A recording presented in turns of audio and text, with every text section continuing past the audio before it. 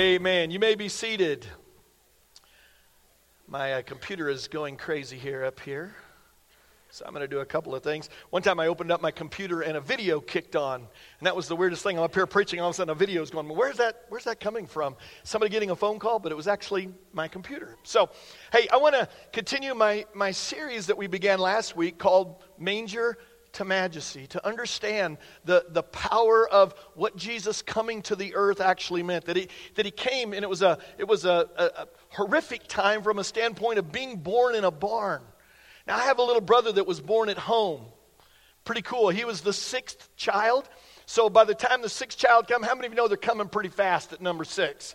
And so they couldn't actually get to the hospital in time. And so my little brother was born at home. But as kind of wild as that is for us to think about my dad delivering the baby, I mean, that just, wow, I think about that myself, blows me away. Jesus was born in a manger. And we began this series, and we began looking at the Christmas story from the book of John, because in Matthew and Luke, it gives the details of the Christmas story. And normally when we hear a Christmas story, that's what we hear. We hear about Caesar Augustus decreeing that all the world should be taxed, and people going to their hometown, and how Mary was pregnant even as a virgin with the Holy Spirit coming upon her so that she was going to give birth to the Christ, and how Joseph had to kind of process through all of that. And an angel came and said, listen, she's not lying to you, like the little kid said. Wasn't that cute today? She's not lying to you. This is how it's actually happened. And the journey that they took, and the miraculous birth, how the angels appeared to the shepherds, and all these incredible details through the book of Matthew and Luke. But John, the book of John the apostle, actually talks about the significance of the birth of Jesus Christ. And here's what it says in John 1:1, the very beginning. It says, in the beginning, talking about in the beginning of time, was the Word. Now it's talking about Jesus. And the Word, again, it's paralleling Jesus with the Word, was with God, and the Word was God. He was with God in the beginning. Verse 3 says, through him all things were made. Without him nothing was made that was made. And then John gives his version of the Christmas story. In him was life. How many of you have discovered the life in Jesus Christ today? In him was life, and that life was light of all mankind. The light shines in the darkness, and the darkness has not overcome it. See, that's why Jesus said this about himself in John 12. I have come as a light to shine in this dark world so that all who put their trust in me. You got to understand, that's the key to this walking in the light of God's revelatory word, is that you have to put your trust in him. It's easy for us to say, I've got my trust in him, and yet the moment a problem comes up, we start confessing the problem. But he says, all who put their trust in me will no longer remain in the dark. See, that's why it's our desire for each and every one of you here at Amarillo Fellowship, is that it's our desire for you not to just come and sit.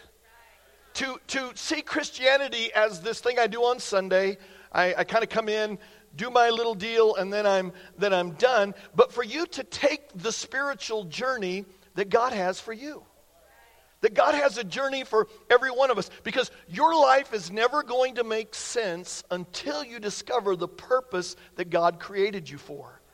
See, the purposes of God and the purpose of God in your life actually begins to drive away darkness. It begins to drive away darkness in your own life. But not only that, it impacts other people that are actually in your life. That's why we talk about the growth track every week. Because we want you to understand that we don't think that it's the destination, it's just the path to get you going in the right direction. To get you on the journey that God has for you. So that on the journey that God has for you, his light will shine in dark places and allow healing and wholeness to come into your life. But not only to come into your life, but again, allow that healing and wholeness of the light of God to flow into other people's lives too. So that we would each be a part of creating an atmosphere of God's presence so that it can be discovered by people who are in darkness. So that each of us wouldn't just know about the light of the world, but that we would allow and let the light of the world shine through every one of us.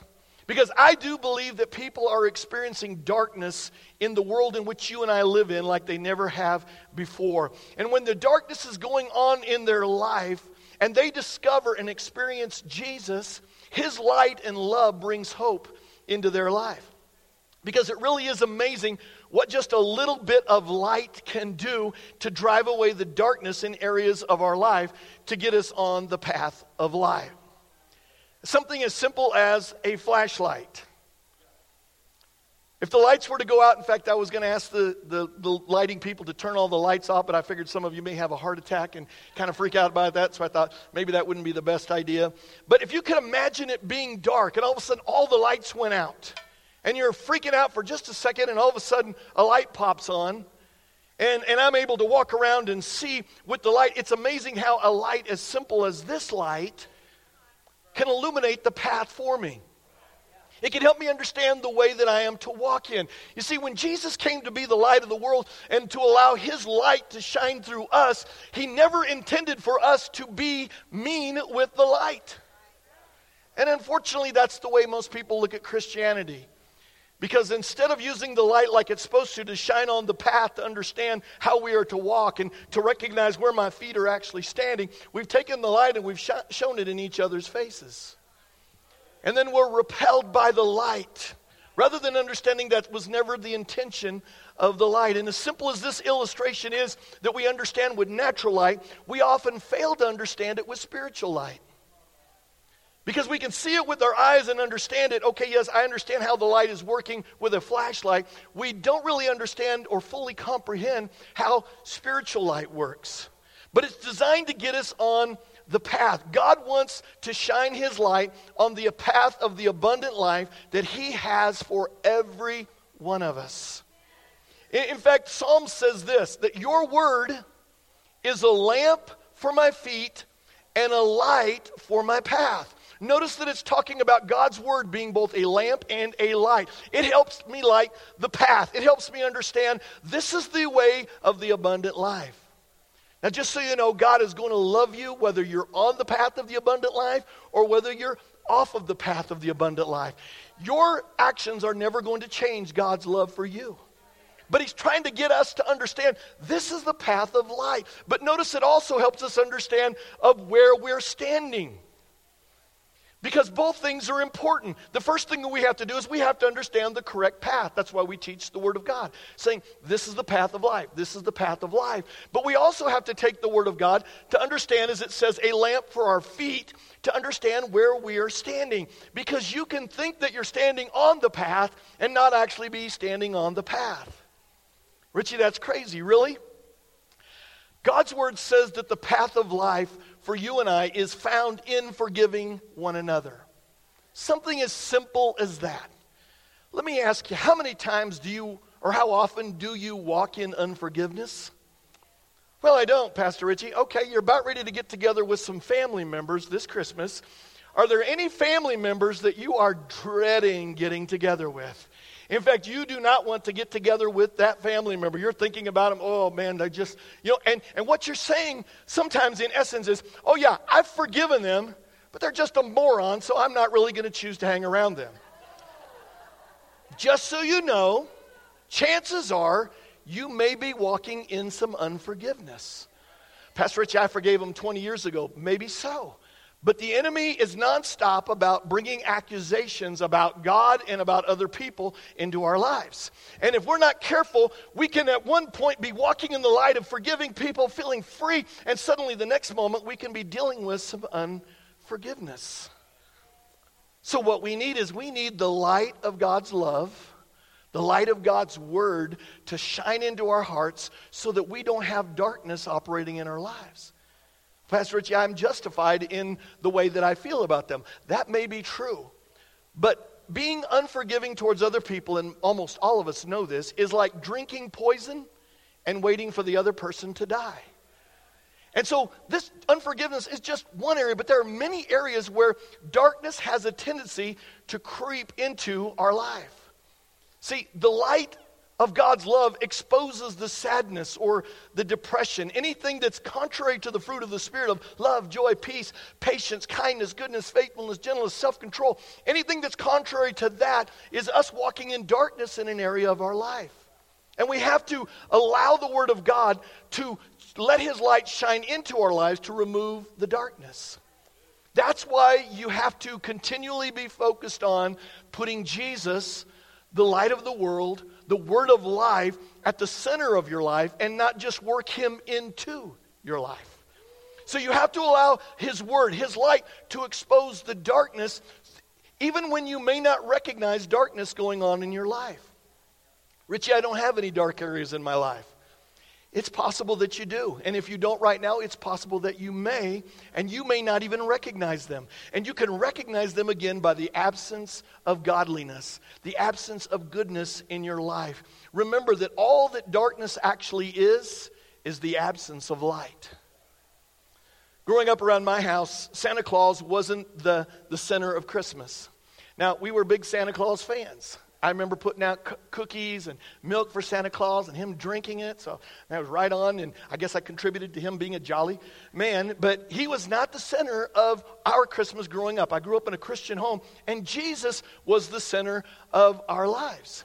And every year we would set up a nativity scene, kind of similar to this up here. And I know y'all can't really see it very well, and so just kind of know it's up here. Right up here for those of you that are back here. But ours were the plastic ones. Y'all remember this? There was about a 2-foot Jesus, or a 2-foot Mary, 2-foot Joseph, and Wiseman, and all the different parts. And you put a light in them, and they glowed. And because we weren't very rich growing up, this was our Christmas decoration along with a few lights. And so it went up every year. So after years, it began to fade a little bit. And it looked like they didn't have clothes on anymore, that they just were plastic people sitting up there. But we had all the characters in the nativity scene. Of course, there's the baby Jesus. And you kind of got to say it like that, right? The baby Jesus, right there. That Jesus was at the center of the nativity scene. He was. And then you had Mary and Joseph, of course. And I explained all the story with them. They had the hardworking shepherds, the guys that are working the night shift. I know some of you work the night shift, man. God bless y'all. They're working the night shift. In fact, the angels first appeared to the shepherds. In fact, God decided that the first people he was going to announce his birth to was the working class shepherds. Then we had the wise men, or the magi, or the we three kings of Orient are. Bearing gifts, we traveled so far. That's the way we most of them. And we really don't know if there were actually 3 of them. All that we know is that they gave 3 gifts of gold, frankincense, and myrrh. And I hate to bust your bubble or ruin this for you about the nativity scene, but if you study it out, the Magi weren't actually at the birth of Jesus Christ. In fact, they showed up about 2 years later when Jesus was 2, but it really does make the nativity scene look awesome, doesn't it? And then you had the barn animals. The barn animals, because remember that Jesus was born in a barn because there was no room for him in the inn. And nativity scenes have been around for quite a while. In fact, the person that is credited with starting this nativity scene is Francis of Assisi in 1223. So it's been around 800 plus years, and he's the one that's created with this. And now today you see it on Christmas cards. You see it again in yards and on mantles, and even a living nativity scene. Y'all ever traveled around and see that, where people actually dress up and like Mary and Joseph, and they act out the birth of Jesus, and there's animals typically in it. It's a pretty cool thing because it reminds us what Christmas is really all about, the birth of our Savior. In fact, moms and dads and everyone that are worried about trying to get the latest and best for your kids, can we just pause for a moment and remember once again that it's not about the gifts? It's not about all the parties and all the celebrations that we worry about and freak out about. It really is about the birth of our Savior. And if you're my age, you remember when nativity scenes used to be set up in front of businesses. It used to be set up in front of the city hall, but over the last several years, because of the cultural war that's going on in America, you don't see that happening anymore.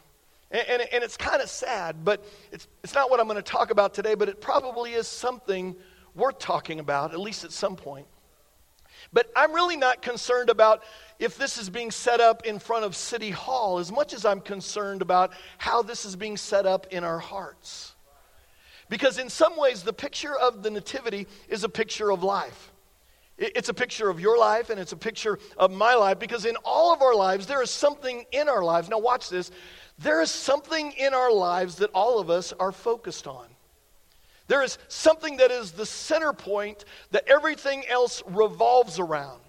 Kind of like the sun in our solar system. There is something in your life that everything revolves around, and it's that thing that you draw energy and strength from. See, in the case of the nativity scene, it's Jesus. And that's why you set up the nativity scene. Why you set it up is, and the way you set it up is incredibly important. You can't just have the pieces. You have to actually set it up so that they're all gathered around and focused on Jesus. Even, you can't see it again, but even the donkey and the cow are like, hey, there's baby Jesus right there. They're all centered around Jesus. So everything is focused on what needs to be focused on.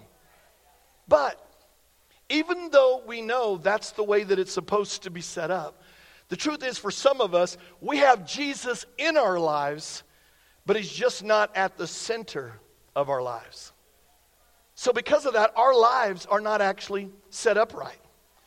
So if you've ever had the thought, look, I'm a Christian. Man, I come to church occasionally. I'm going to church, but my life's not working right. Could it be that your life is set up wrong? Could it be that other things, even though Jesus is in the scene, he's not where he should be? He's removed to just an hour a week. He's just removed an hour a week once or twice a month. And since he's not at the center of the scene, something else is at the center of your life. Like if we were to rearrange this right now and we were to put the shepherds in the center of the scene, I think the shepherds would represent our work. Our jobs. It's the 8 to 5. For many of you, it's much more than that. It's the 8 to 5 lives, though. And the reason why this can become the center of our life, it's because it's where we spend most of our waking time. We spend a lot of time at work. But when work is the center of our lives, what happens is we give first and best to work rather than to God or to our family. Now, we don't recognize it as quick when it's showing up with God, but we recognize it pretty quick when it's showing up with our family. When we give first and best to work, suddenly in our lives with our spousal relationships, there's tension that comes in. There's lack of intimacy, and I'm not talking just about sex. I'm actually talking about a connectedness with someone that we really love and care about. Our children become strangers to us. And so we've got to recognize that when problems come, because it's not an issue ever of if problems are going to come, but when a problem comes up, we are going to lean into the thing that is at the center of our life. And just so you know, our work was never designed to fulfill our life. It was never designed to help us get through the problems of life. That's why things start falling apart in our lives, and we can't understand why. It's because we have Jesus in our lives. Got him in that 1 hour, but he's not the center of our lives. It's just set up wrong. And let me show you another one. And this time, let's just say that we were to put the wise men. We were to take Jesus out of the center, and we were to put the wise men at the center of our lives. Now, these guys represent wealth. They represent dreams. I mean, these are amazing people. They represent education and success, fame, popularity, whatever it might be, that the way the world would look at us and go, wow, success. There are very few people who say that I want wealth and success to be at the center of my life. That I want this to be the priority of my life. But the truth is, in a lot of people's lives, that's the way they live their life, as though that's the most important. So when life throws them a curveball, they're wondering what's going on. And they're asking this, I've made Jesus the center of my life, or I've got Jesus in my life. This shouldn't be happening. The problem is it's set up wrong. And when it's set up wrong, you'll discover that you're not very happy with what's going on. Listen, if you're in that season right now where success, to be a success in an area, financially, educationally, whatever it might be, find someone that has already achieved that and go ask them, hey, did this make you happy? What they'll probably tell you is, man, it was amazing. I'm glad that I did it, but it did not make me happy. You cannot put your hope in things other than Jesus. Let me do another one. Let's take Mary and Joseph. And let's just say that we're going to put them at the center, and they represent family. They represent your spouse. They represent your kids. They represent relationship. Now, I know what some of you are thinking, okay, that's finally the right one. We've got it family first. Now, it almost sounds right, and I agree that it should be a priority, but other people were never supposed to be the center of your life. By the way, it's why some of you get so hurt by other people is because you're always pressuring them to do something that God never intended them to do for you in the first place. You're putting them where Jesus should actually be.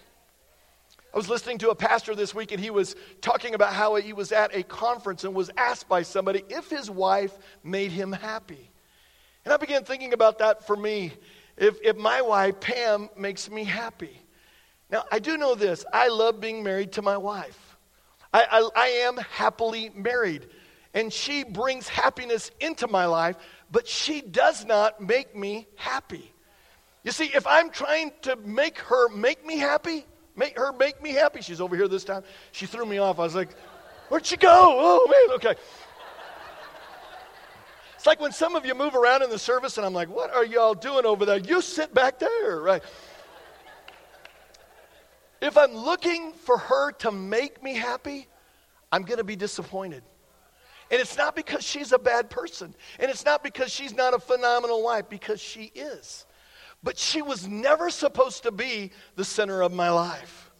See, this is why many of you get so disappointed in relationships that you have, because it's set up wrong.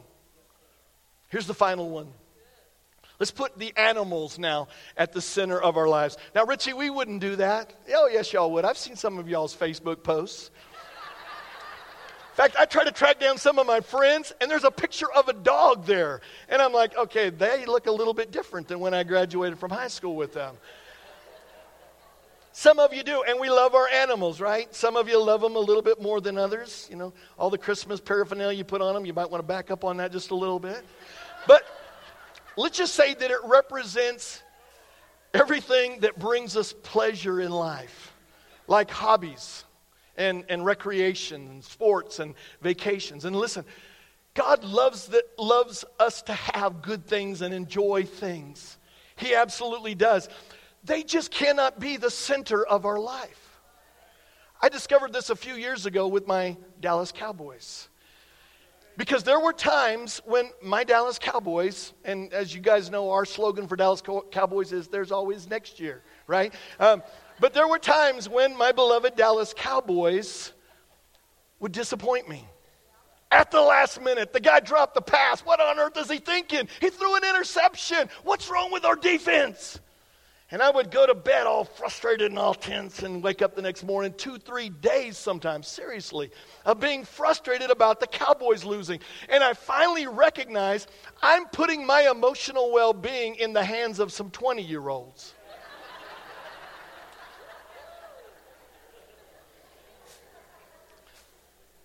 So again, it's not bad to enjoy them. And I do get the, oh, darn, but I can move on. Do you know why? Because the Dallas Cowboys are not at the center of my life. And as simple and as funny as that actually is, it's amazing how many things crawl into the center of our life. Because if you're saying, listen, I have Jesus in my life, why is my life such a mess? Chances are he's not at the center of your life. Chances are something else. You see, one of the cool things that I get to do as a pastor, which, by the way, I think it's time for the church to make being a pastor a cool thing again.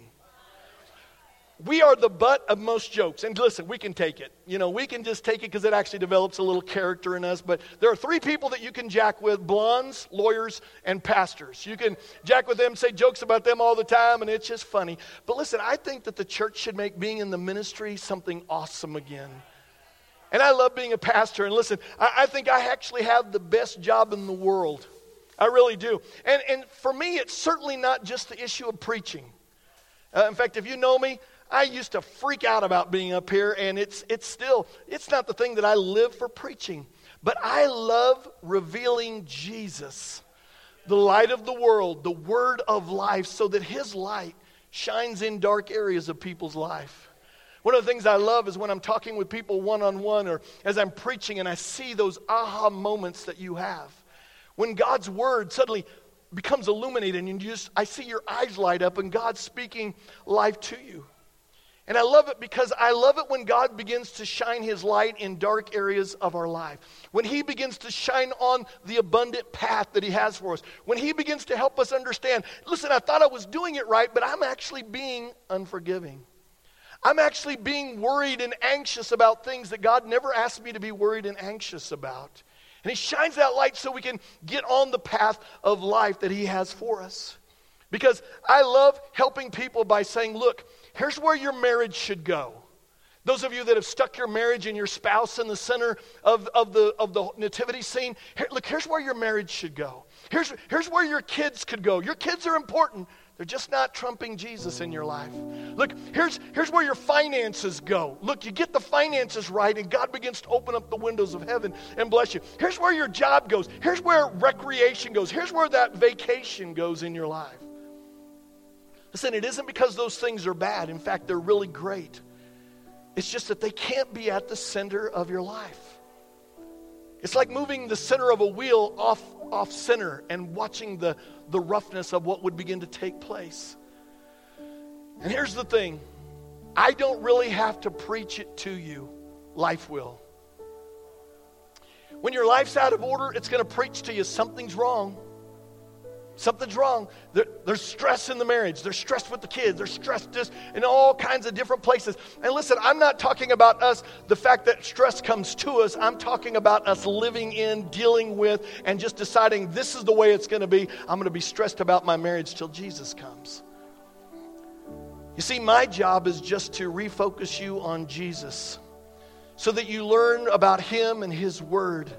And that he will give you the steps, which, by the way, that's exactly what it is. It's just a step. It's just today making one more step. It's today. I've got wrong things in the center of my life. I choose a step. I want to get that thing out of my life to reorder your life. That's why Jesus said this in John 8. I'm the light of the world. Whoever follows me will never. That Greek word is the Greek word ume, and it's a double negative, meaning you will never, ever walk in darkness. Pastor Richie, are you saying I'm never going to walk in darkness? I'm not saying that, but I'm saying that the moment you find you're walking in darkness, we go back to doing what it says, that we're following him.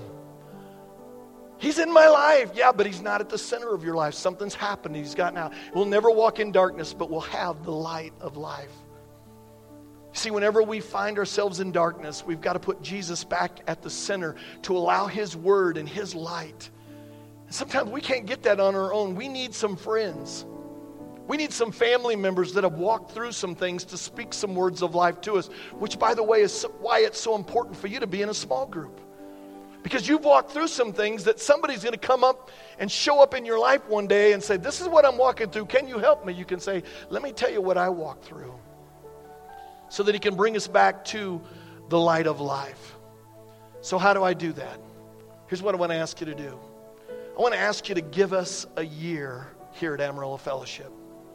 Give us a year, get plugged in, get involved. Show up to the services on Sunday. If you're sick or you're out of town, that's understandable, but show up as consistently as you possibly can. Get in a small group. In just a few weeks, we're going to be starting our small groups again, and it's going to be a great opportunity for you to meet some of the wonderful people that are sitting around you that you just kind of wave to and say hi to every Sunday.